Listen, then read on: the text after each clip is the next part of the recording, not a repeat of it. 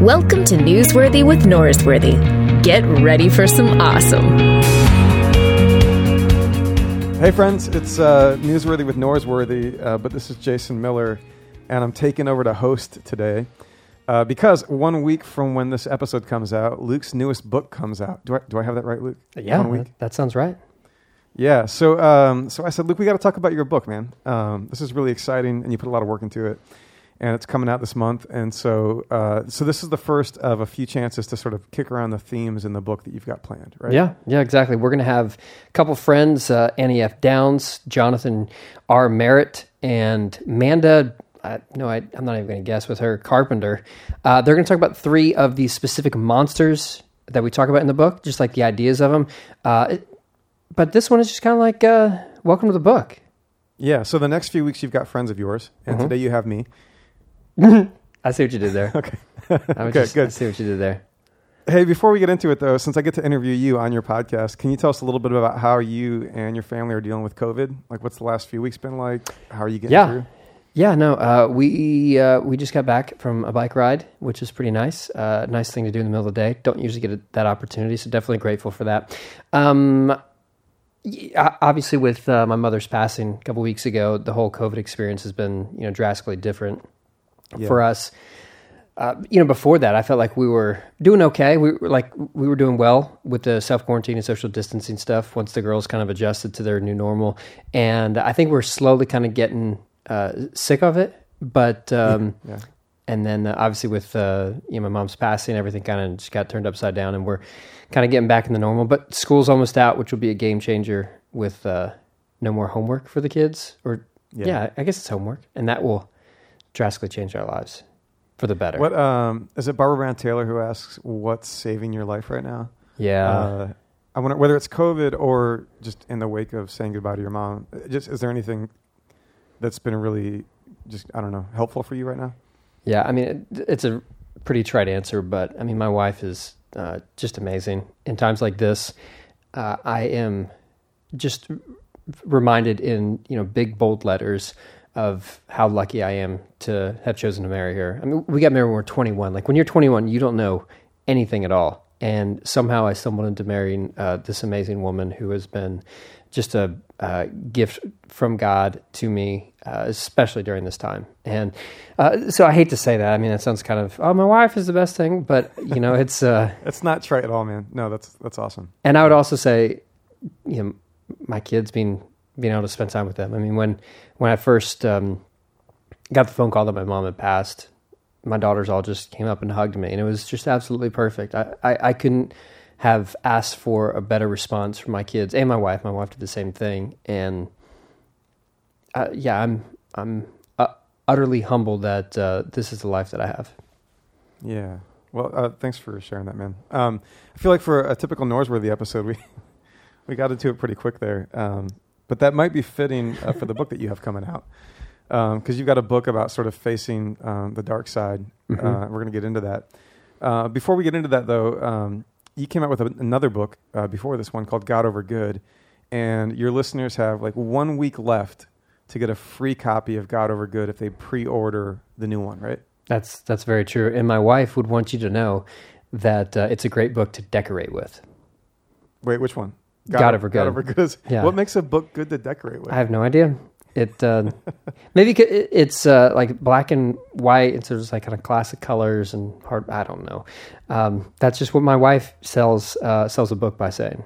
Just it looks good to decorate with. So hey, I mean, whatever moves the book, right? That's good. Those girls are not going to feed themselves. Okay, so how do listeners take advantage of the deal? There is a link on my website, which I recently designed all by myself. And it you go buy the book from Amazon or the problem with Baker's. That joke is it's so inside it's not even funny. So for all the listeners, I built Luke a new website because I'm a hobby designer. You're welcome. It looks great. In fact, I think everyone should go check out LukeNorsworthy.com. Mm-hmm. And if they love it, they should probably let me know. Okay. If they want to find me online. I feel like we worked on it together. It's teamwork. We both did a lot on it. Is that what happened? Okay, sure. But you go there. There's just kind of a questionnaire that Baker's put out that you say where you got it and answer a few questions, and then they'll send you a copy of the first one. So it's pretty self-explanatory. Just hop on over to the website. There's a link for it. Yeah, excellent. All right. Before we kind of get into the book, one of the things I'm really excited about the book, just like as a friend of yours and like somebody who reads your stuff, is I feel like your listeners and your readers have gotten little snippets of your actual journey in ministry as a preacher and a pastor, as a minister, as my brothers and sisters in the world that you're in, I like to call it. It's a Church of Christ joke right there. Yeah. Could we kind of tick through that? Because I don't know that your listeners have ever kind of gotten the whole story, but I think you go further into that. Okay. And it's one of the source materials for the reason this book is personal for you, right? Because it's one of the places in your life where you've confronted some of these monsters. So when did you first know you were going to be a preacher? I went to college as a psychology major, trying to be just like my dad. Mm-hmm. And that kind of started to evolve by the end of my freshman year of college. And part of that was like I went to school pretty young. And, the idea of knowing what you really want to do with your life at 16 is, unrealistic. But by the end of my freshman year, I was realizing how much I loved studying scripture and learning about the Bible and, teaching. And it just seemed like something I was drawn to. So I switched my majors when I transferred to ACU my sophomore year. And I started preaching just a couple of weeks after that. And I feel like that, early preaching days and this passion for Scripture and trying to figure out who God is and, sharing that happened, I guess 17, 18 years old. You say you started preaching a couple weeks after you transferred? I did, yeah. So I transferred to ACU and I somehow ended up preaching at a little church in Aspermont, Texas, which is a small town, 30 minutes outside of Abilene.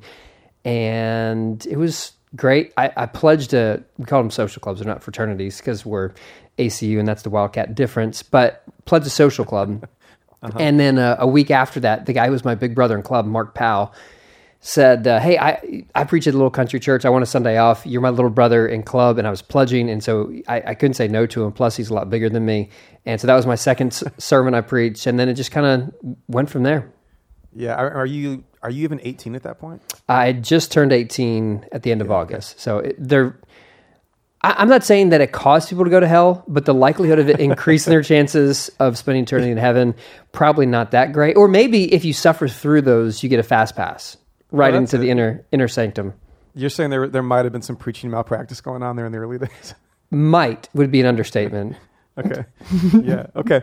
So that's really young, though. I mean, that's really young to carry that responsibility and to get up there and do that. Were you self-conscious about that? No, not at all. No. I should have. I should have been more self-conscious. This is part of being a 7, is that you're like, oh, that sounds great. Let's do it. I want to jump in. You got this. And I just jumped into it because I've been reading the Scripture religiously every day for the last 3 or 4 years, and I had loved opportunities to serve in my church, and it was something that I was passionate about, and I just jumped into it with both feet, and the response from people was really encouraging, not because I was actually competent at it, but because I stumbled into great environments where people are really supportive of me. And a lot of times we look back on what helped us get where we are, and it's less about places and more about faces. Yeah. The people who are so gracious to us, the people in Moran, Texas were so good to me. And I don't think I would have been in ministry if this little country church that, welcomed me in. I started preaching there when I was a junior, and say they're my junior, senior, and my first year of grad school.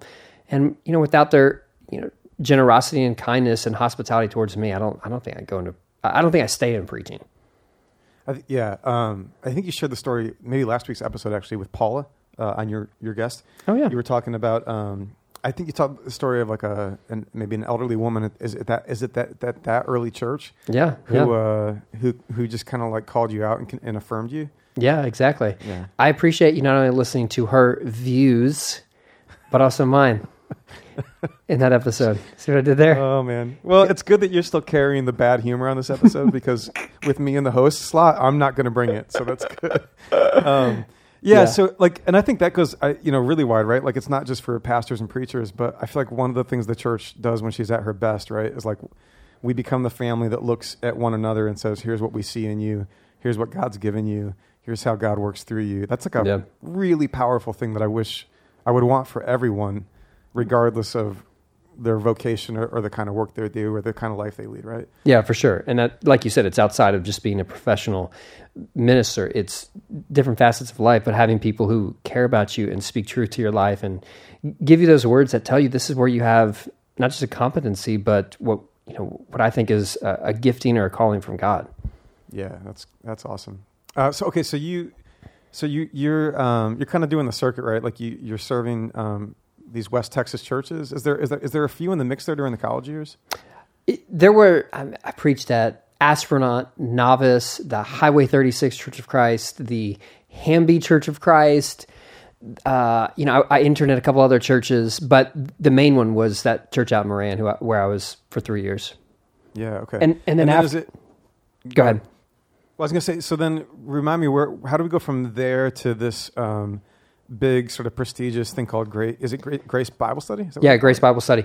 I had started serving there when I was a sophomore, and so it was a Tuesday/Thursday night. It changed at one point. Thursday night Bible study. It became a Tuesday night Bible study, and I was able to serve there while I was preaching on Sundays. And so I got kind of involved behind the scenes doing like prayer ministry and some other stuff. That was, like I said, just behind the scenes work because I really believed in what was happening there. I believed in like the whole idea of people from different traditions worshiping together because that was, a major pendulum swing from the churches of Christ that I grew up in, where I was told as a kid that, worshiping with Methodists is like worshiping with the Canaanites in the Old Testament. I mean, it was idolatry. Right. Yeah, dead serious. I remember my grandpa said that to me. And it was such a reaction to some of the dysfunction of the tradition that had served me so well, but it was the dysfunction that existed within the tradition I grew up in. And so I wanted to be a part of it. I wanted to serve in it. And the guy who was speaking there, Matt Chandler, was someone who, when I was really young, I mean, he had a big impression on me. I mean, I'm 18. I see this preacher who seems like really relatable, accessible to where I am. I could see what it looked like for a young person to be preaching. And it really kind of helped, capture my attention and like develop this imagination for what ministry could look like for me going forward. Yeah. So to be the guy who follows Matt Chandler though, like that's a serious double-edged sword, right? So people don't know Matt Chandler is a really, really phenomenal preacher. Unfortunately he's a Calvinist, but yeah, no one's perfect. we can look past that. Yeah, no one's perfect. But a really, really phenomenal preacher who's, gained quite the reputation for being an effective communicator. And you're the guy that follows him in that position, preaching at that Bible study. Yeah, and so I had no idea he was going to become what he is today. And so I just assumed that was a, normal young preacher's kind of career trajectory. I didn't know that. And so I see him all of a sudden, taking off in this like very public way where, he's the, big speaker at Catalyst and all this other stuff and going on. I'm like, wow, this, I didn't see any of that coming. And so it created a lot of issues for me as I'm trying to figure out who I am in light of, well, this is the only thing I can see. And, life is kind of unwieldy as we're trying to process how well you're doing. Like, how do you answer the question, hey, are you a good preacher? What do you do other than compare yourself to someone else? And that's not just preaching, but that's life. I mean, the easiest thing to do with the unwieldy nature of trying to validate your existence is see someone who's around you and measure yourself to them. Yes. And so that's a nice kind of intro also into the book, right? So you write this book now about monsters, these things that come at us with fear, and the fact that there's actually like an invitation if we, rather than running from them or hiding from them, are going to confront them. And one of those monsters is comparison. And then you also talk about the monster of more and the monster of success. Why a book about these three monsters? The three monsters, they are partly derived from Henry Nouwen's 3 lies that we're all tempted to believe. And the 3 lies are, I am what others say about me, which is the monster of comparison. I am what I do, which is the monster of success. And I am what I have, which is the monster of more. And so scholastically, yeah, they're influenced by Now and His Three Lives, but more than that, I think these are the three of the things that I've personally struggled with. These have been, issues that I've had to wrestle with. And so it's both on Now, but also my realized experience. So I don't want to give the whole book away, but you've got this really helpful framework where you talk about like in stories, like actual monsters, like in stories, like these big sort of external, sort of physical threats are like the least interesting monsters, and that the real monsters are these actual personal sort of demons that we fight. But to kind of get at all that, you talk about the prop, the pull, the point, and how the light gets in. Yeah. And this is sort of your way of taking us through like how we can think about the monsters we face. You want to just sort of help us understand how you're using that framework? Yeah. So obviously I failed as a preacher because I didn't get the fourth one to start with a P. The alliterative, thing broke down at the end. So, I lose some preacher points. But basically the idea is built around the story of Jonah. Is that the story of Jonah, like there is a big fish, which we all know, we all know it's a whale. We learned that in Sunday school, so it's true, that there's this big fish that swallows Jonah. And so it'd be easy to look at that and go, well, that's the real monster of the story. But really, the monster of the whale is just a prop. It gets the story going, but it's not the real monster. The pull and the point, and then ultimately how the light gets in, are really what the story is about. The pull of the story is that Jonah's heart is being conformed to hate.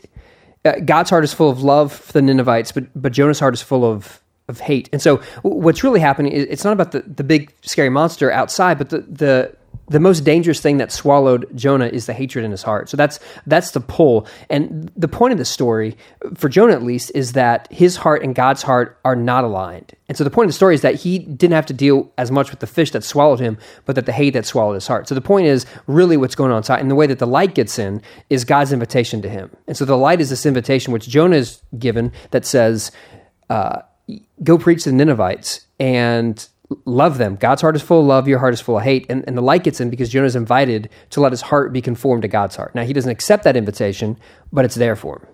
Yeah. So I really like this because I was rereading the manuscript you sent me to get ready to talk to you today. And at the same time, I was like working through some frustrations with a circumstance that's in my life. And what I really appreciate is like I was in one of those modes. Everybody gets there. I get there frequently where like you're hurt by something, you're mad about something, you're threatened by something, and like at first you put that on other people or circumstances or something going on around you, and I can get like really worked up about it. It can like make me anxious or like raise my heart rate.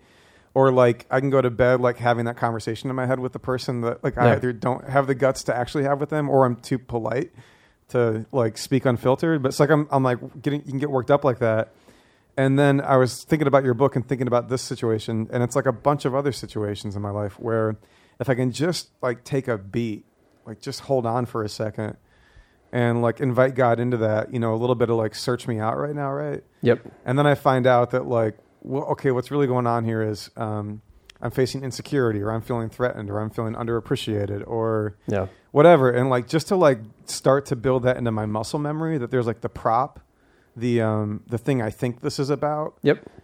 And then there's the real stuff going on underneath. I think that's like super helpful. And you talk a little bit about like practice, right? And how like virtue, like if you take this framework seriously, it's not like you're going to flip a switch overnight, but that like over time you're going to like train yourself to be smart about your monsters and then turn toward the real thing that you're facing, right? Yeah, for sure.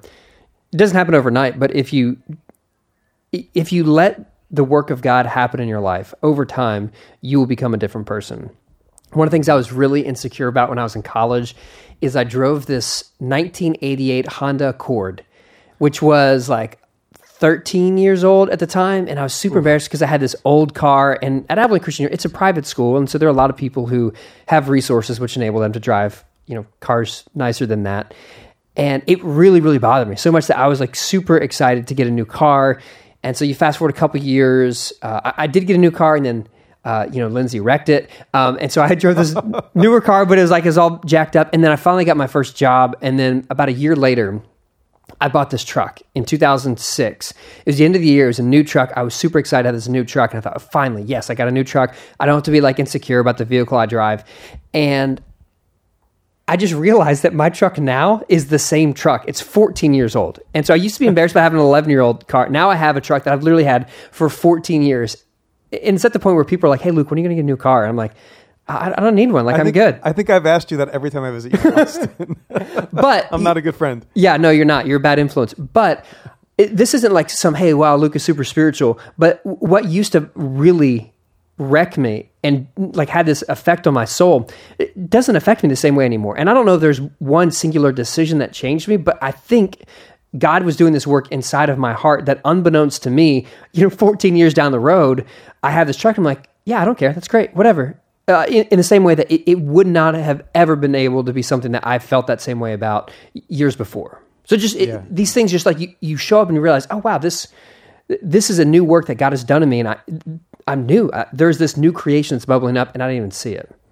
Yeah. I feel like one of the underrated experiences about growing up is not that we get perfect or whatever, not that we don't have, this isn't an ego thing, but I think maybe underrated is the experience of saying, oh, we actually can get better. Yeah. With grace and help, we can get to moments where we look back and we're I have my struggles today and the places I got to grow today, but a couple of those monsters that were getting me, a decade ago, thank God, that God's been gracious enough to kind of walk me forward to where I can look back and say, yeah, a couple of those things have healed or changed. That's a really good thing. Yeah. And it's not like we ever arrive at this monster-free existence, but what we do have is the experience and the hindsight to be able to look back and go, this is when that monster really wrecked me. And God did this deliverance in my life. And there's going to be new monsters that pop up. They're always going to be there. There's a reason the book is not titled Exterminating Your Monsters. It's not called Extinguishing Your Monsters. Because what we do with those monsters that we learned to kind of put in their rightful place is I look back on that one and go, I don't care about this car thing. It doesn't bother me. And so whatever the next fear is, whether it's, retirement or next stage of career or all this kind of stuff, I can look back and go, these are things I used to be afraid of that God got me through. And so the same God who got me through that will get me through the next one. Yeah. So can we go back to the preacher story? Okay. So you end up at this Bible study for, was that how long were you the preacher for Grace Bible Study? It was 2 years or so. Yeah. And remind me, is that while you're wrapping up school or after? It was, I started my second year of grad school. Yeah. Okay. So you do that. And then out of grad school, you go work for a church. This is another story in the book. I don't want to tease everything out, but again, I like getting this story all in one sort of telling. Yeah. So out of school, where do you go? I go to what's some people refer to as the Redneck Riviera of Panama City, Florida. Do people call it that? Yeah, I took the job, and one of my buddies from Atlanta was like, "Oh, you're moving to the Redneck Riviera." And I'm like, "Wait, what? I didn't know this. I did not. I did not realize how Alabama that part of Florida is." Yes. Yeah. Good people. We are going to go back, Lord willing, in 2 months. So much love for the Panhandle, but it is. If they'll have you now that they know that you call that the Redneck Riviera. Well, that's not the worst thing I say about that area of Florida in my book. Let's be honest. But I was thinking more COVID, Corona.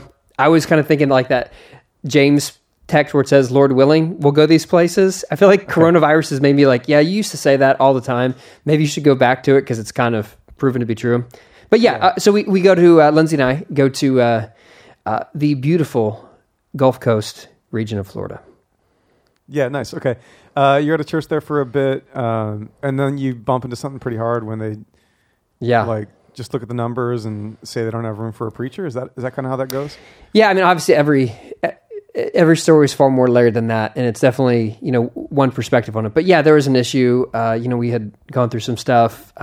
Budget took some serious hits, and one thing led to another. And the elders that hired me all resigned. Get a whole new set of elders in this church of 250 people, and they do the math and they go, yeah, we can't afford to keep Luke around. We figure he can find a job real quick, so we're gonna make a decision to let him go. And I mean, if you just wouldn't have negotiated that $250,000 salary at the beginning, I know. maybe you. I know.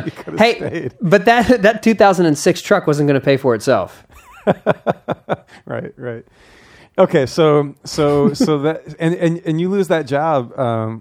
You just told the world Lindsay's pregnant, right? Yeah. Avery was in the oven. She was just early on in that cooking process. Yeah, in the cooking process. So you go from there to plant a church. Is that right? Yeah. We went back to God's country of Texas. We're on staff at a church called The Hills, where one of my mentors, Rick Atchley, is the pastor there. And they bring me on as a church planter in residence, and about 8 or 9 months later, Avery is now 8 or 9 months old, and we start our church up in Denton that we were part of for 7 years or so. Yeah. And then it's from there that you end up at Westover, where you've been for how long now? 5 years. Yeah. Wow. Okay. So you pull a lot out of that journey, since I think that's like one of the spaces which I totally relate to, like this preacher work. Like the monsters scream, especially ones like comparison and success. Did I so related? You talked about like when you're at Grace and people ask you what you do and you're a preacher, and the next question is like, how big is the crowd? Yeah. And it's such a sick, strange thing. Like I know, I realized too, like when I meet other pastors, even it makes me so sad because I'll ask a pastor, tell me about your church, and I'm hoping they'll tell me about like the character of their community or the ways they practice, or maybe a theological distinctive, or the context in which they minister. But it never fails, the first answer to tell me about your church, between pastors even, is often, well, we run about X number on a weekend or whatever. And I'm like, dude, that's the least interesting thing about your church. Yeah. But I understand that it's like we get trained to think that way because it's the way like a bunch of people think about the significance of a church work, Yeah. It's hard for us to talk about the peace of Christ and contentment and finding your identity in Christ when we are so quick to let that number give us all those things. And when things are good, then we feel great about ourselves. When they're not so good, we feel terrible. And I think that's one of the invitations that everyone in, whether it is church work or other kind of facets of life, is to move past the sort of shallow number game that is so easy. Like it's easy to grab on the numbers to answer that question, like, how am I doing? But if you do, it's not going to let you go. Well, it's like live by the sword, die by the sword, right? Exactly. And you also get into like some research that like understands that like our feeling of happiness comes, right, not from like anything static, but by the feeling that we like have more than we had last year. Yep. More money, more numbers, more business, more success, and like that's a dark, that's a nasty monster to let rule your life because like it's just never happy, right? Yeah, because you always need more, and if, like you're saying, happiness is contingent upon an elevation change in your level, whatever that level is, I need just a little bit more. The vacation last year was to, the Gulf Coast of Florida, and you got to stay there for 5 days. Then your next one has to be, well, I need 7 days, but it needs to be in Cabo. And it just always has to kind of one up, and it goes, Cabo, then we're going to go to Hawaii or, whatever's next. And we always just need just a little bit more, and it won't let go of you because you give it an inch and it will take everything from you. Yeah, when you talk about that cycle, like you need more to get the same high. I mean, the other word that comes to mind for me is addiction, right? Yep. So then you're addicted to, like in our work, maybe you're addicted to like attendance growth, which like I don't know how we can walk with other people toward wholeness if the work itself is the place where we are like nursing our own addiction to that feeling of affirmation or something like that. Yeah, I think that addiction is spot on because you hear people who have, like, they're the next level up from you, and you go, well, if I was at that level, then I'd be happy. But you hear them talking about someone else who's just a little bit above them. And it's like this never-ending cycle of, I just got to have more. And what ends up happening in this quest for more, you end up with less and less and less of peace, of contentment, of grace and love in your heart. Like it takes everything away from you. Yeah. All right, so you share some stuff in this book that's kind of vulnerable, like some of the insecurities that you had around the work. You also admit to using and even enjoying a Snuggie. Yeah, I mean, don't knock it until you try it. Have you ever tried one, Jay? I've not ever tried a Snuggie, although I can't help but notice you've never shared the Snuggie with me at your place. Like you've never let me have a chance to try it. Well, I mean, I'm not sure you're that level of friend yet. There's an inner circle that I would only share my Snuggie with. Here, all right, that's fine. Yeah, no, my brother gave it to me, and I thought it was like, I'm sure my brother gave it to me because he got it at like a white elephant Christmas exchange gift kind of thing, and something, he did not go out and buy it for me, I guarantee it. But he gives it to me, and I didn't throw it away. And one day, like as all like bad decisions happen, like I was a little bit lonely. I was a little bit cold. Like things were working against me. And it was next to my reading chair in my office because I just thrown it in the back of my office there when I got back from Christmas. And I put it on. And at first I thought this thing was the dumbest thing in the world, but I put it on. It's got a nice little like pocket where you could put your phone in it. And I could, have the functionality of like a sweatshirt, but I had the like full body warmth of a blanket.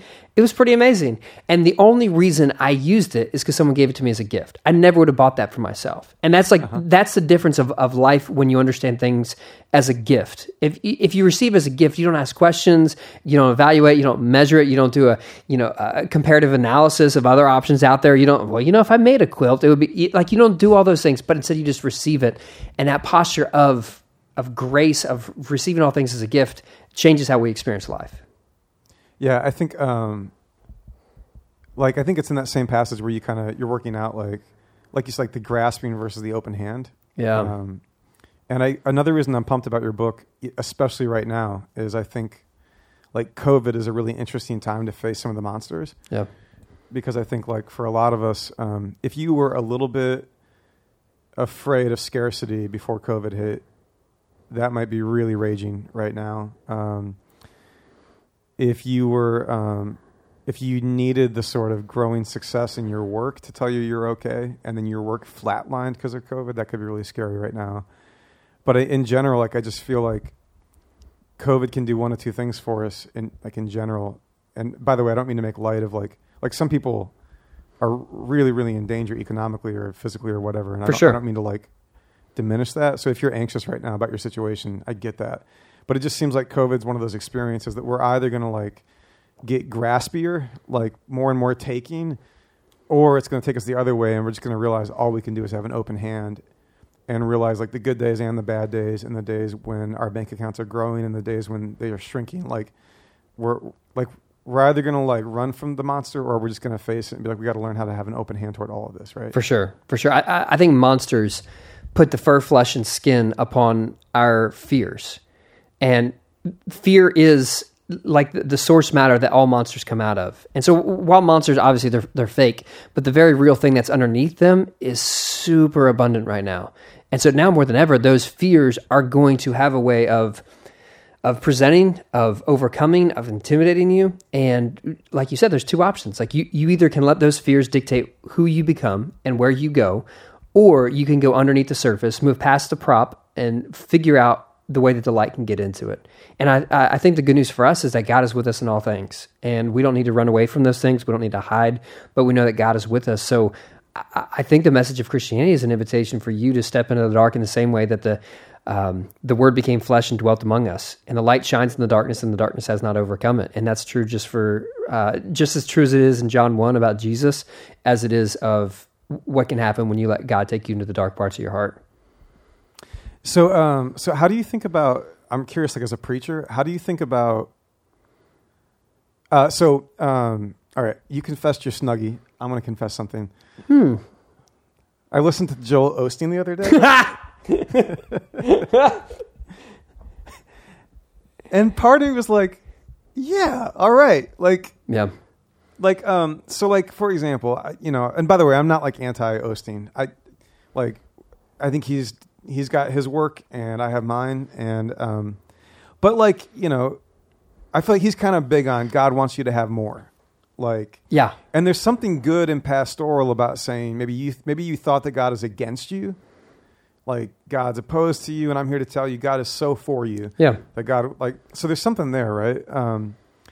So how do you as a preacher, as a pastor, how do you think about like, in your book, you quote Rohr, who says that Protestant Christianity sort of really struggles to like go into the darkness. Yeah. So you want to be a pastor who takes people into the darkness, but you don't want to. I think we probably also don't want to just be like prophets of the gloom, because there's a lot of hope and joy and goodness. And like when I hear oyster, when I hear there's a pearl in that oyster.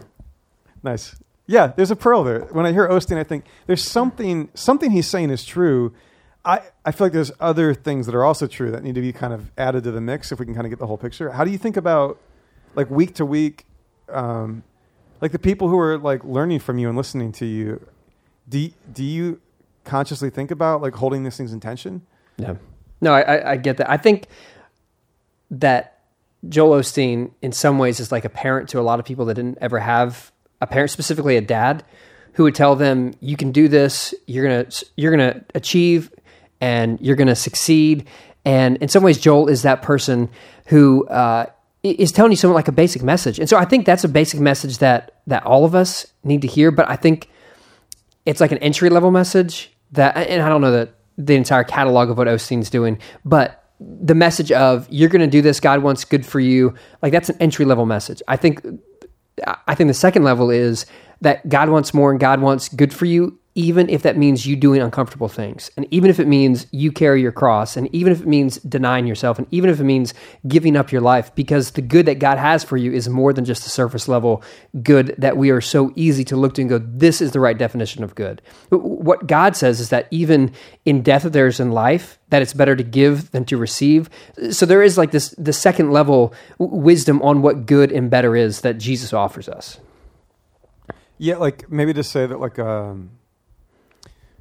yeah, God wants good things for us, but the best thing that God could want for us is who we become. Yeah. Which is better and bigger and deeper than what you attain or what you acquire, right? Yeah, for sure. Yeah. I mean, there has to be a cross in the middle of your theology, or it's problematic. And so all definitions of good have to have a cross in it. And I think who you become, it has to go through a cross. Like, that's how we get there. Mm-hmm. That's good, man. I like that. Hey, tell me about, so this is your sophomore album, if you will. Oh, there it is, yeah. It's a music thing. I'm not sure if you know what that means, but what's it like writing your second book? What'd you learn from the first one, writing it and releasing it, putting it out in the world, that shaped your approach to the second? That's a good question. There is some idealism when you put a book out the first time that often becomes dashed. That the idea, like, it is going to be the singular book that changes the world. Like, that's probably a little bit overstated, and it's kind of a rookie move. I think Rachel Held Evans said this, that the goal at first is to publish a book, and then from there the goal is to publish a good book. Yeah. Okay. And so they're different books. I'm trying to do different things. I think the first one, though, helped me figure out where my voice is trying to go. And I think I'm getting closer to what my voice is. And I think the first book gave me confidence to kind of do some ridiculous stuff that's kind of who I am, and that, like, it's how I'm uniquely wired. So I'm grateful for that, that there's like some comments. Okay, you can kind of just be you in this, and that's fine. But your sense of humor really comes through, and I give you a hard time about it, but I love it. Like, your sense of humor is all over the book, and I'm really glad that, like, it's your voice and not like that's not stripped out. Yeah, go on. That's all I'm gonna say about it. But also, it's obviously the sense of humor, but that's kind of entry level. It's like the more it's like, I feel like this is the picture of the work that God wants me to do. I think that's there's a human element, like this is who I am, and that's in the book. But I think more than that, like, there's a divine element of being able to follow like the lead that I feel like God has given us and given me, and to be able to chase that down and to follow it is, I think, something I'm learning to do in the book as well. Yeah, when you talk about the path for writing for you, I think this is probably the case for everyone, right? But like when you get into your vocation or your work, like at the end of the day, that too is just a journey about getting back to who we really are, right? And learning how to bring that to the world. And that's where I really, maybe more than everything else, like really deeply connect with the heart of this book is just, you've got this line, well done on this. You say, our truest self is remembered, not created. And I think you're saying that all these monsters, they might look like they're here to threaten us, right? But that every one of them is an invitation to kind of let the thing that it provokes, right? Like let us, like, help us keep figuring out who we were all along, right? Like who God made us to be and what we have to offer. Yeah. Yeah, I think this is all going back to the idea that, God creates us, and God creates us well. God looks at us and says, this is good. And I think underneath it all, the invitation is to get back to that. And I think the way of the cross is to believe that in death, that life can come out on the other side of it. And it's true for Jesus. I think it's true for us. And as we learn to, die to ourselves, die to these fears, die to the influence they have on us, I think what emerges is the truest self that God has for us. And I think that's where, hopefully, my writing process, obviously when you're writing, there's so many monsters of insecurity and self-doubt that you have to wrestle with. But at the bottom of those, hopefully, is an understanding of who you are more clearly as you wrestle with those things. And I think that's the journey for all of us, no matter if your vocation is writing or being a pastor. I think, being a mom, I think it's being a salesperson, I think it's being a teacher. All those things, I think, are forms in which God can use to get us to who God created us to be in the truest and most honest way. Yeah, I love that, man. Well, thanks for the gift of this book, because I think it's going to be really helpful. I think the book's going to be helpful for anyone who actually like really identifies with these monsters of comparison or more or success. I also think it's going to be really helpful for anyone who's kind of tracking on, like, whether it's the Enneagram or like you name it. I think a lot of us are rediscovering right now that following Jesus is in a lot of ways at its heart the invitation is to come back to who we truly are. Yeah. And for anyone who's just hungry for more of that journey, I think this book is going to be a really helpful tool for anyone going in that direction too. So, thanks, man. So, I appreciate that. Yeah. Jay. Yeah. No, I'm really, really glad it's going to be out in the world. And now's the part, this is my favorite part of the job, because I think your listeners should get their hands on the book, and I think they should help other people find it. So, like, obviously buying the book is a great way to support the book. But there's a couple other things that people can do too, right? Like, do I understand right that Amazon reviews are a big thing? You understand the same way I understand it, so yes. Okay. Amazon's where people buy everything, and so a good rating on there is very important. Whether you're buying a pair of hair clippers like I did during the coronavirus, or it's a book, people like the good reviews. It helps them make a decision. Yeah, and like there's thresholds, right? I don't know if people know this, but like it's really true on Amazon that like a book that hits 50 reviews, it just sort of triggers some of the Amazon stuff that makes books more visible to people who might be helped by the message of this book. Really? So, I honestly didn't know that. It makes sense, but so there's an algorithm about how many reviews and where it gets placed on the site. Yeah, and I'm just getting this from like publisher blogs and author blogs, but yeah. So like it really matters. Like not only is, a good review a good thing, but since, there's just a mountain of content out there, for the right content to find its way to the right readers and the people it's going to help, it really helps to get those reviews up. So I'll call out your listeners and get your hands on the book. And then the next thing you got to do after you read it is head to Amazon and give it a review. And that's also just another way to help other people find their way to this. It's funny. That made me think of, can I interrupt for a second? Yeah. I know you're running this thing, but that reminds me. I'll allow it. Okay, thank you. I'll allow it. I think my mom posted one, and she tried to make it sound like she wasn't my mom, but in doing so, she sounded even more like my mom, and that was on the first one. So that, be unique. Figure out how you can post multiple times on Amazon. It would be appreciated. No, hold on. I'm not advocating fraud on Amazon. I'm just telling you. You're listening. I am advocating that 100%. Okay. That's fair. No, I mean, you and your significant others and your whatever. And the sequel is going to have to do with the monster of deceit. That's good. Sure. Fine. All right. So anyway, we just can get their hands on the book if they pre-order it in the next week and go to your website and fill out that little form. They can actually get your first book, which apparently, according to Lindsay, is great for decorating. Yeah. Which is a little bit like telling.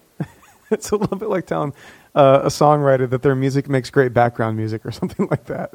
Yeah, that's marriage, though. That's marriage. Okay.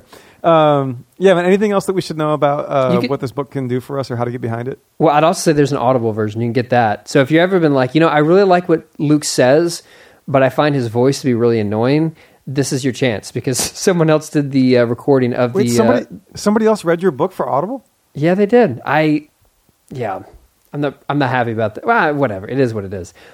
But yes. Oh, that's fascinating. Now I want to go listen just for the head trip that's going to be. I figured out who the guy, I saw literally this morning, his name's like Axel something, which I was like, oh, this is great if it's Axl Rose who read it, but it's not. And I tried to figure out what his voice looks like, and so I did like 30 seconds of digging and couldn't find it, and then I just moved on with my day. But yeah, you can get it on Audible, because I know not everyone likes to actually physically read a book, but you could have it read to you. It's on Audible. Go do that. So what I like to think about is you have like two senses of humor. You have like the most dad pun, awful preacher humor ever. You're welcome. And then you have super dry, sarcastic. Like, it takes a minute for people to know you're joking. How is someone else going to pick that up? Yeah, that's. I really want to know the guy who read this. Like, did he get the jokes? Oh gosh, I didn't even. And there's a song that I kind of write out in like the first or second page. What is he going to do about that? Will he sing it? I don't know. There's only one way to figure that out. We all got to go listen to it. That's right. Yeah, it's the Monsters song. That's right. Yeah, I'm actually looking at it right now. There are no monsters in insert daughter's names room. Yeah, there it is. That's truth. That's awesome. All right, Luke. Well, thank you for giving this gift to us. I really mean that. Thanks for writing this book and sharing it with the world. And I'm really stoked for people to get their hands on it. It comes out May 18th. And if they pre-order before then, they can get their hands on God Over Good. And the next few weeks, we're going to get to hear from you and some others kicking around the themes on this thing. Right on. Jay, thank you for doing this. One of the things about befriending your monsters is it's always good to have a good friend who's willing to help you face those. You've been a good friend to me over all these years, and I'm grateful for that, and I'm grateful for the time you took to do the podcast, to read the book, and to support it. So much love. It's very much appreciated. Thanks, Jay. Yeah, my pleasure, man. Thanks, dude. All right, I'll see you. Right. Thanks for checking out Newsworthy with Norsworthy. Make sure to subscribe to the podcast on iTunes. You are now adjourned.